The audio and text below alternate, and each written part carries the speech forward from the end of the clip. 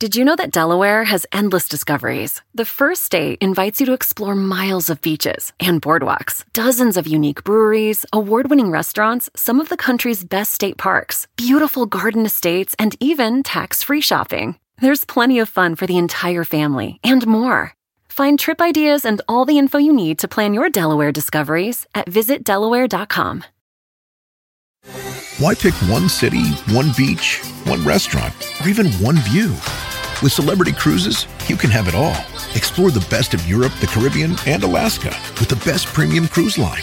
And now get 75% off your second guest, plus bonus savings on select dates with Celebrity Cruises semi-annual sale. Visit Celebrity.com, call 1-800-CELEBRITY, or contact your travel advisor. Offer applies to non-refundable fares and select sailing. Savings vary by stateroom category. Other terms apply. Visit Celebrity.com for details. Ships Registry, Malta.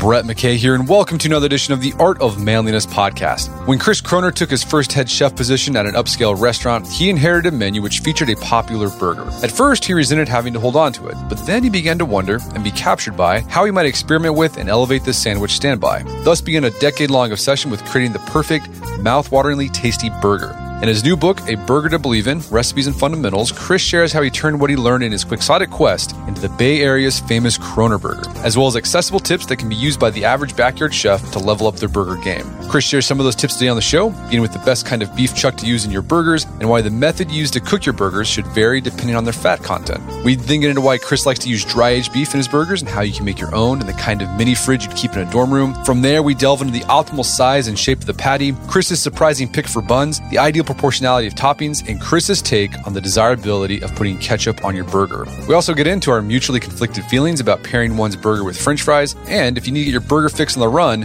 what fast food chain Chris thinks has the best burgers. After the show's over, check out our show notes at aom.is/burger.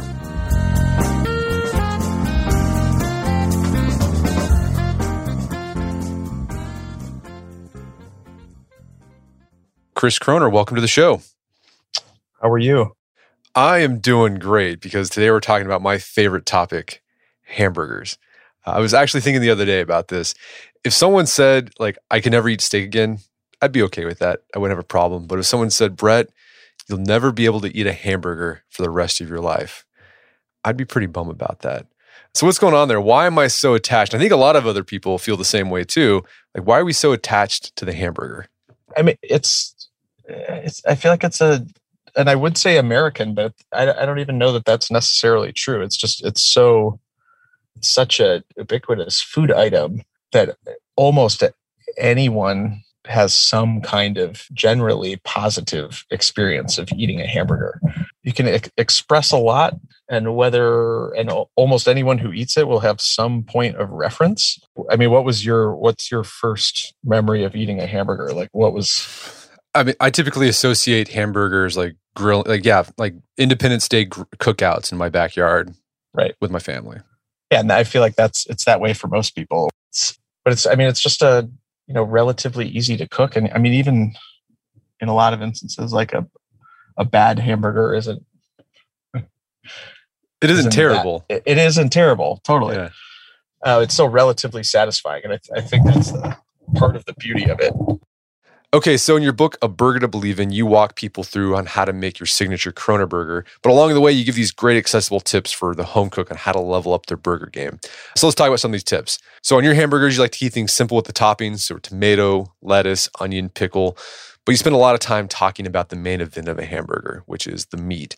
You use dry-aged beef in the Kroner burger, and we'll talk about why you do that here in a bit. But what's your go-to meat for a great workaday burger?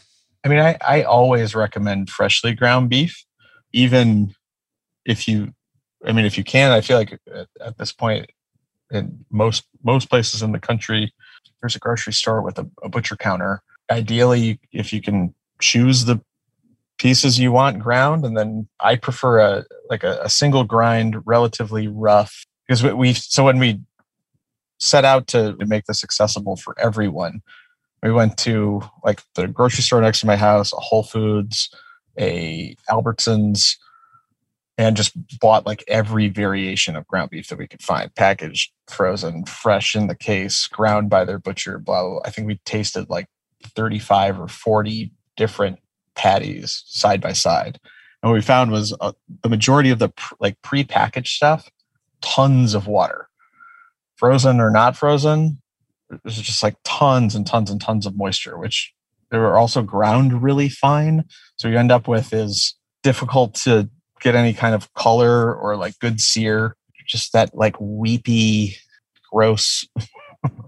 I don't even know what you want to call it. I know what you're talking about. There's like not good. Yeah, there's some frozen patties that we get from Costco. And it's convenient because you just throw them on there, frozen, and they cook. It's funny, whenever you cook it on one side, on the side that's not being grilled, like this weird, gross stuff grows out of it. So that's just water, pretty much. And that's water and fat. I mean, the other part of that packaged ground beef is often like ground so fine or ground so many times that the fat is practically emulsed into the protein. And then once you cook it, because it is so like mashed and ground, it'll just weep out of the patty. Anyway, so fresh is always my preference. Not to say that you can't make a decent burger with something pre-packaged. Grilling over charcoal or wood, also preferable in my opinion, depending on what kind of burger you're making. Like if I make a cheeseburger, we always cook that on the griddle. The cheeseburger, if you're cooking on the griddle, you have a higher fat percentage. I think that like overall, like especially over the grill, 20 to 30% fat, but anything more than that, and you end up with a lot of grill flare up. Or like for our cheeseburger that we would serve in the restaurant, it was almost 40% fat, but it's cooked on a griddle, so you don't have to worry about the grill flare. Okay, so if lower fat, if you're cooking a burger with lower fat, just grilling over the grill would be okay. But if it's higher fat, maybe one of those cast iron griddles and put it on the grill and cook your burger on that. Yes. Okay. So fat percentage, is fat percentage, is that just whatever your preference is? Like, or do you have one that you like, do you like the 40%? The Kroner is 30%. I mean, the other part of like, if you're using freshly ground beef and it is only ground once, you should end up with like pieces of fat in the grind, which don't render as quickly and also help with getting like a crusty caramelized exterior and texture. Yeah, I guess coarsely ground fat about 30% is my personal go-to. All right, so avoid the frozen prepackaged stuff. Get it freshly ground. That's easy to do. You can go to your butcher and just say, "Give me some of that," and grind it up, and they'll do it. In your burger, the Kroner burger, you use dry aged beef. Why do you do that? Like, what flavor does that impart to the burger that you otherwise wouldn't get with just fresh beef? The meat really benefits from the enzymatic process that happens when you are dry aging. So there's a slow breakdown of proteins that makes the beef more tender. The dry aging process also is it's controlled dehydration. So there's a concentration of flavor. So it's really those two aspects of it that I'm after. Both the combination of the taste, the tenderization, and then with less moisture, the quality of the sear or char that you can get on the beef is significantly improved. And it 100 years ago, whatever, 150 years ago, if you had a dairy cow and eventually it stops giving you milk and you have to eat it, the dry aging process was as much a method of like storage and preservation. I mean, I guess it was more a method of storage and preservation than it was anything else. So it really, this kind of goes back to that very traditional way of preserving meat. And with your burger, the Kroner burger, you serve it rare. Why rare? And what's the benefit of that? In part, it is because, again, if it's dry aged and it's coarsely ground. So even with that high fat percentage, if it is cooked much beyond medium, I personally don't think that you're doing justice to the taste or the texture that was intended. I feel like the combination of like the really nicely kind of caramelized exterior combined with the texture of the rare interiors, like you really get the best version. You're getting the best expression of how the beef tastes. I personally think is texturally more appealing. But again, that's specific to that kind of grind. If it is a less coarsely ground or ground twice or a thinner patty, then I don't know necessarily that how rare it is matters in the same way. Gotcha. And then people with dry age, a lot of grocery stores, they have dry aged beef. I know one of the local grocery stores here in Tulsa, they have dry aged beef. So this is accessible. You highlight in the book, you walk people through on how to dry age beef if they want to on their own. But I've heard it can be, if you don't have the right equipment, it can be pretty finicky. Like it's hard to do, right? No. Okay. So I've heard, someone's like, don't ever try to dry age your own beef. It's going to turn out bad. I mean, well, so that was another, in the course of writing the book, it was like at the restaurant, we had a humidity controlled walk-in with big fans dedicated to dry aging. And, roughly 2,500 pounds of beef in rotation at any time.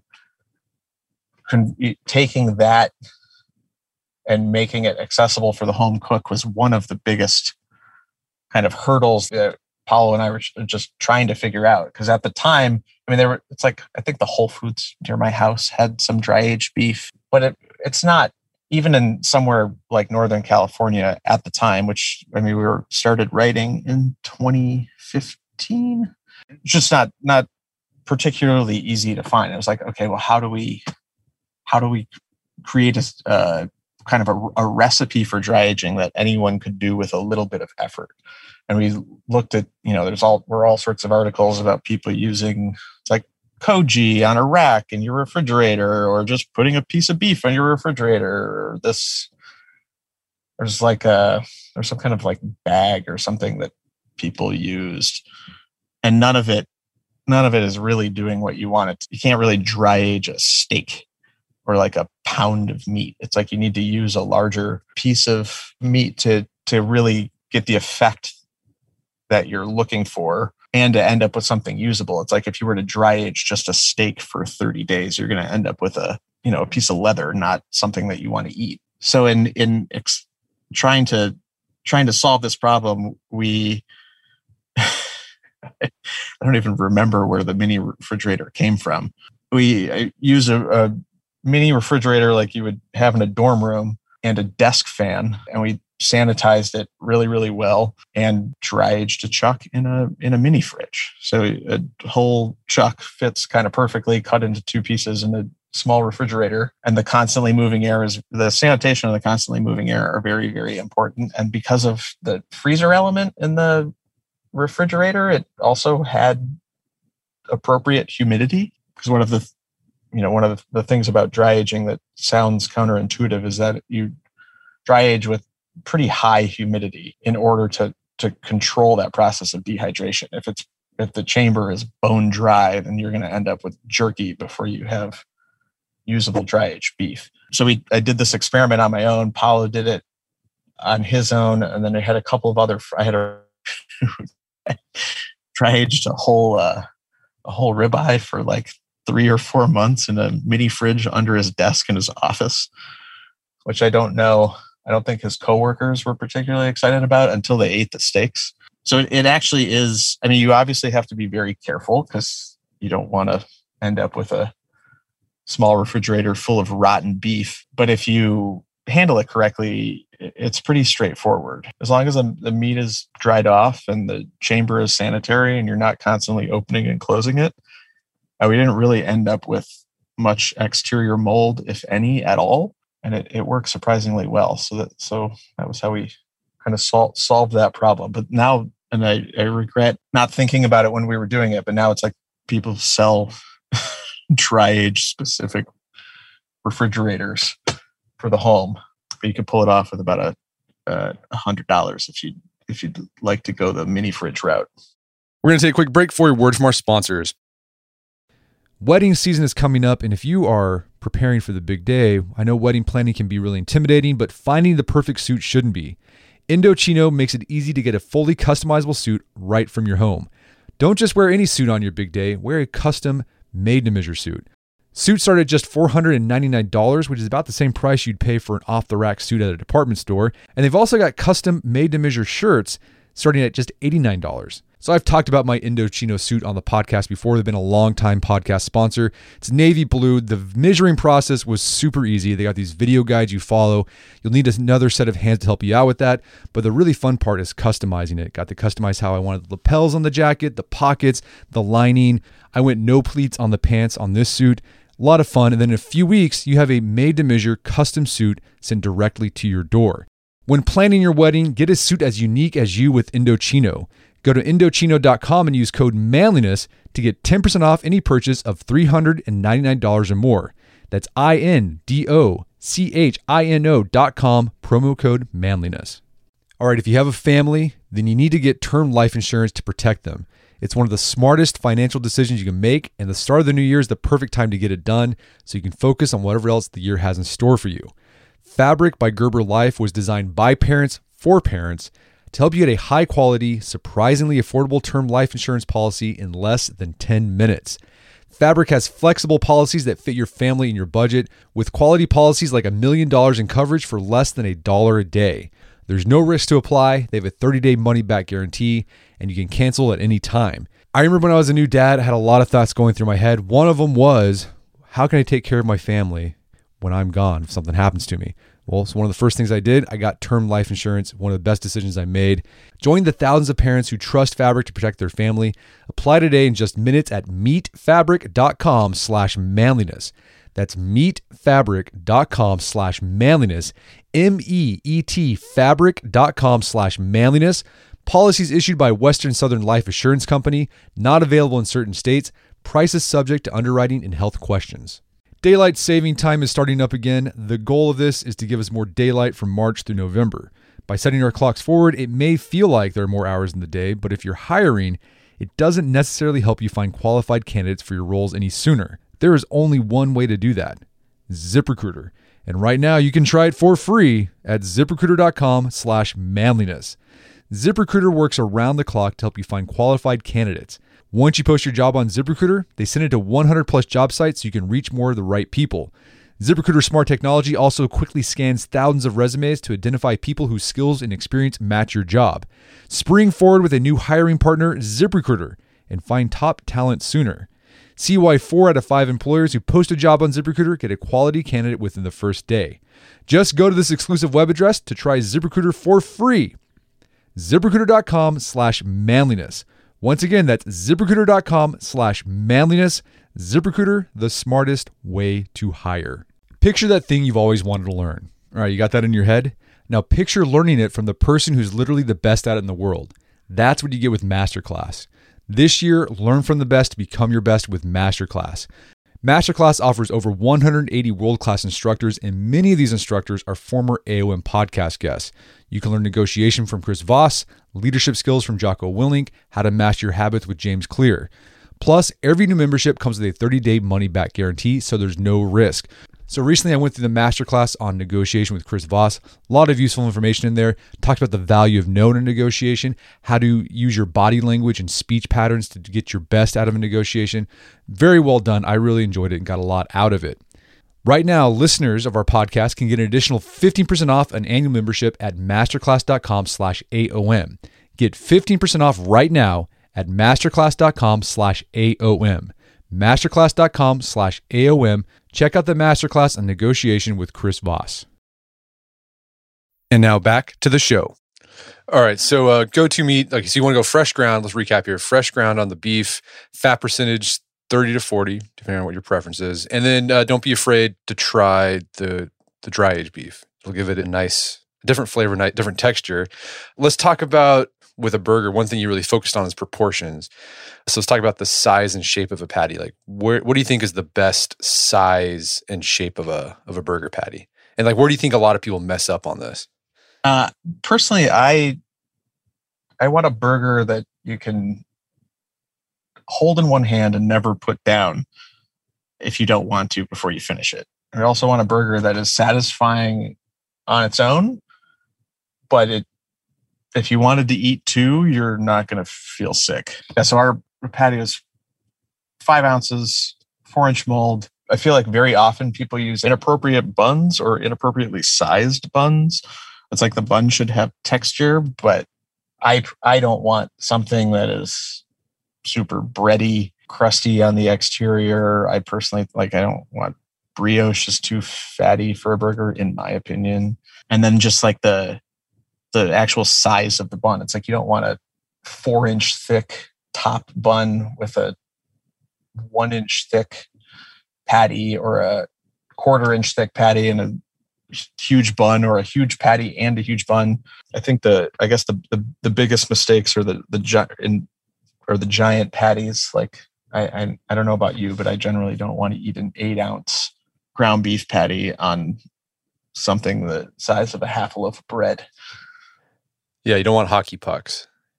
You don't want hockey pucks. You don't want meatloaf. Do you like to go like really thin, or is it just like you a happy medium between thick and thin? Oh, it's 4 inches around and about a 1/2 inch high. Okay. And then when it maybe cooks, a little less than a 1/2 inch. Okay. And when it cooks, it'll cook down a little bit. It'll shrink. That's the other thing. I mean, if you're using something that doesn't have a ton of water in it, it shouldn't shrink. Okay. So again, coarsely, freshly ground shouldn't shrink. I mean, unless you you cook it to death, but you shouldn't lose that much. I mean, that's another effect of it being ground multiple times, is that you're really run the risk of destroying the cellular structure. And so the moisture is much more likely to escape. Yes. Okay.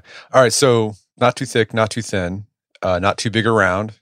Like don't want it so big it's like going off of the bun, because then you can't hold it with the entire time. But you don't want it so small that you'll have an old lady asking, "Where's the beef?" from the Wendy's commercial from the 80s. And then, so talk about seasoning the burger. Do you like to season your burger before cooking? I season right before cooking with salt only. So, okay. And if you're cooking it on a griddle, I usually put a very small amount of room temperature butter on one side. So you make sure you get nice caramelization on that first side. On the grill, like medium high to high heat, at least for that initial char. I generally cook one side longer than the other, which is a good way if you want it to be rare. It's a good way to get lots of caramelization and texture without overcooking it. So for that, 5-ounce, 4-inch around patty, depending on how temperature of the meat when you cook it, usually cook it for about a minute and a half on one side and 30 seconds on the other side, or a minute and 30 seconds, or 2 minutes and 30 seconds. And the same when I cook it in a pan. And then with regards to everything else, it's really just about everything being in proportion. So it's like you use 5 slices of pickles. We use 3 or 4, depending on the size of the onion, pieces of onion that are cut about a 1/4 inch thick, charred on one side, raw on the other. It's like 4 pieces of iceberg lettuce. I always take the ribs out, like the really white part. Some people like that. Most people don't. So you end up with consistent texture. I always toast the buns. So we butter the buns, toast them on a griddle, buttered side down. So you get that caramelization, you get the texture from that, in addition to a little bit of steam that softens the rest of the bun. So you have that combination of crunchy, toasted texture and soft, pliable bun. Well, speaking of the bun, so you mentioned you have like an idea, like you don't want a bun that's too bready. You don't like brioche because it's too fatty. And in the book, you mentioned like there's nothing wrong with just the bag of buns, like the Wonder Bread buns. Like they're pretty solid burger bun. It's not too bready, not too thick, and you don't. It has a taste, but it doesn't like take away from the taste of the meat. Yeah, I mean, as long as you can get over the mental hurdle of what they might be made of. Texturally, my go-to in a grocery store is that bun versus like a brioche bun, or maybe my most hated, a pretzel bun. Oh, you don't like the pretzel? I'm a fan of the pretzel bun. Why don't you like the pretzel bun? Texture. The texture? None. Yeah. So what about cheese? The Corona burger doesn't have cheese, but people... No, and that was the function of the cheddar mayonnaise. So we emulsify aged white cheddar cheese into mayonnaise, which might sound complicated, but is actually very, very easy. And in part it was to try and get all the tastes with the minimal number of components. So for the Corona burger, I never really put cheese on it because the cheddar mayonnaise serves that function. If anything, we put blue cheese on it occasionally. But for the cheeseburger, my personal preference is American cheese. Why not? Yeah, why not cheddar or a different type of cheese? What's great about the American cheese? Texture. Gotcha. And do you melt? Like, do you like put it on the burger while it's still on the grill, let it melt? Yeah. So with the cheeseburger, we would kind of do the opposite. Well, I guess now I do the opposite cooking process, where you cook the first side for a short period of time, flip it over, put the cheese on top, and then cook the second side for a longer amount of time so that it would give the cheese an opportunity to melt. But you would still end up with like a medium rare interior. Here's a question, might be controversial. Are there any condiments you think by condiments I'm thinking like mustard, mayonnaise, ketchup, that should never go on a burger? Because I know people have really heated opinions about this. What's yours? I mean, we did not ever put ketchup on the burger. And then often when we would do events and things and not have any ketchup at all if we didn't have French fries, which people found confounding and angering. And I feel like I had much stronger opinions about this in the past, but no, not necessarily. I mean, I really think it's about, I mean, I personally I'm going to say that I don't like to put ketchup on a burger, but if I'm at a barbecue and somebody's, grilling hockey pucks and throwing them on untoasted room temperature buns from the grocery store, I will definitely cover it in ketchup and mayonnaise. It's like putting A1 sauce on a poorly cooked steak. Yeah. It's like, I mean, I wouldn't put A1 on on like 120-day dry age ribeye, but I don't know, a steak at a shitty steakhouse. So we talked about the Kroner burger. We talked about the cheeseburger. Are there any other burger variations that you like? For a while, I was making a version of the cheeseburger that was just raw white onions and kind of sweet, pretty spicy mustard. So it was raw onions, that almost like yellow mustard, but spicier than that, and pickles and cheese. And that was pretty good. That sounds good. I do like a burger with blue cheese. That is good too. With either like just blue cheese or like a big piece of raw onion. I like a double plate burger with bacon occasionally. Well, the bacon. So a bacon burger, is there like a type of bacon you like to use for that? I buy all of our meat comes. A friend of mine started a meat company called Creamco, and they're based in Oakland. And I buy everything from them at this point. So he works with producers, and predominantly it's California, Oregon, Washington State, and they have a really nice bacon that we buy. So it's not too thick, not too smoky, dry cured. I don't put a ton of it on it. I usually put a couple slices, if anything. I mean, my other favorite is pimento cheese. That's interesting. I never heard of that. That sounds interesting though. Which is really, really good. And we actually, over the course of this past year, we accidentally started a retail seafood company here in LA called Mayday, which is how we've been selling Kroner burger kits and the other, like the butchery items and stuff. So we sell dry aged beef and all that kind of stuff. But we started making pimento cheese with lobster in it. And so lately we have been making cheeseburgers that are just a toasted bun, lobster pimento cheese, and a patty of pickles. And it's really, really, really good. All right, so let's recap here. All sorts of the meat, 30%. Want to go fresh ground, try the dry aged. Size of the patty, we're looking at 4 inches round. Just salt we're keeping it simple, just salt. Yep. And then bun, just go with the Wonder Bread bun. Cheese, American cheese has that creamy texture. Condiments, again, keep it simple. Can be like sides with a burger. Do you have like a go-to side? Fries. Yeah, what kind of fry though? See, lately I used to, when you're a kid, like that's like you love French fries. But as I've gotten older, I've kind of stopped liking French fries. Because they just I feel like it just takes up space. And sometimes most French fries aren't very good. This is true. So for you, like what is an ideal French fry like? I think the potato is really important. I mean, in my experience using Kennebec potatoes, if we get the best results with Kennebec potatoes. They don't caramelize too quickly in the fryer. They stay very crispy. So we would oil blanch, cut the potatoes, rinse them, oil blanch them at like 300 degrees, freeze them, and then refry them at 375 degrees. And what you end up with is between the process of, you're almost, I don't want to say confit because they don't cook that long, but you're kind of gently cooking them at 300 degrees. So the interior is cooked. And then between that process, that part of the process and the freezing, you end up with when you refry it, you have a nice like shell, and then the interior is super, cloudy and pillowy.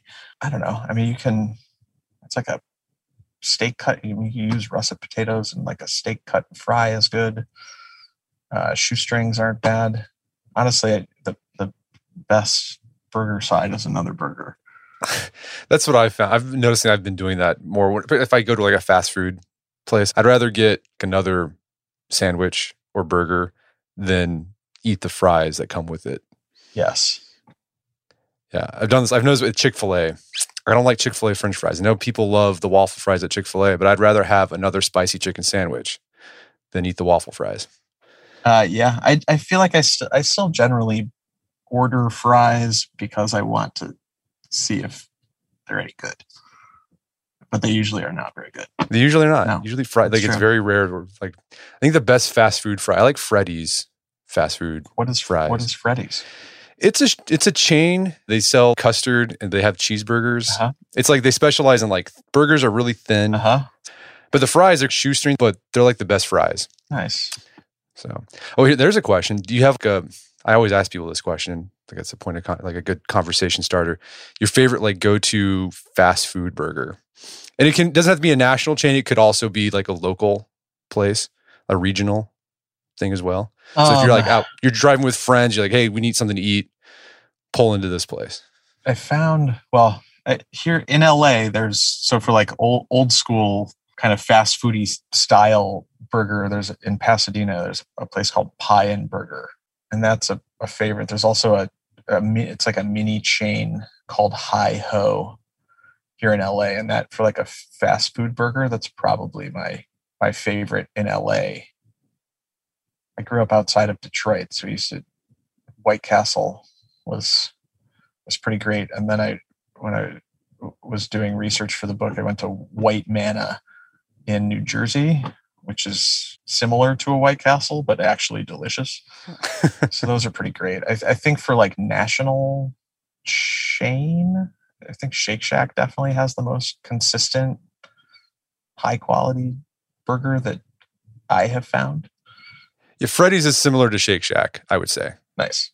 Yeah, it's similar to that. So I like Freddy's, and then my other go-to like regional here in Oklahoma, at least, is it's a dairy company called Brahms.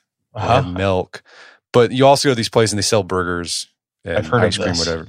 Yeah, the Brahms burger, it's good. It's I think it's underrated, but I think it's a solid burger, and you can buy a bag of burgers, or used to. Maybe you still can for $5. Nice. And it's just a solid burger. So yeah, next time you're in Oklahoma, try Brahms. I think actually there was an article written about Brahms. I think it might have been one of the LA newspapers or New York Times or something. I feel like that may have been where I heard about it. Yeah. No, Brahms is where it's at. All right. Well, this has been a great conversation. I've got a lot of great tips. Is there some place people can go to learn more about the book and your work? Kronerburger.com. And then, we still do events here in LA. We will eventually have a new brick and mortar location. And then the easiest way to directly access Kroner Burgers and our cheeseburgers through our company Mayday. So it's maydayseafood.com. Fantastic. Well, Chris Kroner, thanks for your time. It's been a pleasure. Thank you so much. My guest today was Chris Kroner. He is the author of the book, A Burger to Believe In. It's available on Amazon.com and bookstores everywhere. Make sure to check out our show notes at aom.is/burger, where you can find links to resources where we can delve deeper into this topic.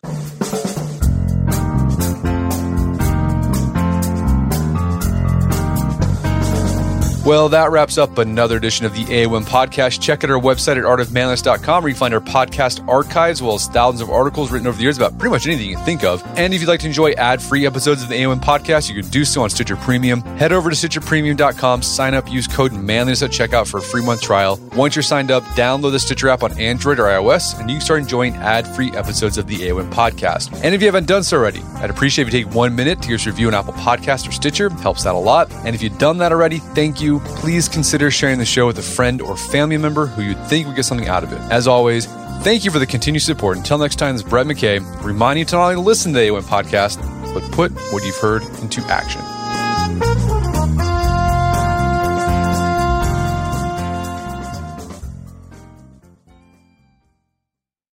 Did you know that Delaware has endless discoveries? The first state invites you to explore miles of beaches and boardwalks, dozens of unique breweries, award-winning restaurants, some of the country's best state parks, beautiful garden estates, and even tax-free shopping. There's plenty of fun for the entire family and more. Find trip ideas and all the info you need to plan your Delaware discoveries at visitdelaware.com. Why pick one city, one beach, one restaurant, or even one view? With Celebrity Cruises, you can have it all. Explore the best of Europe, the Caribbean, and Alaska with the best premium cruise line. And now get 75% off your second guest, plus bonus savings on select dates with Celebrity Cruises semi-annual sale. Visit Celebrity.com, call 1-800-CELEBRITY, or contact your travel advisor. Offer applies to non-refundable fares and select sailing. Savings vary by state room category. Other terms apply. Visit Celebrity.com for details. Ships Registry, Malta.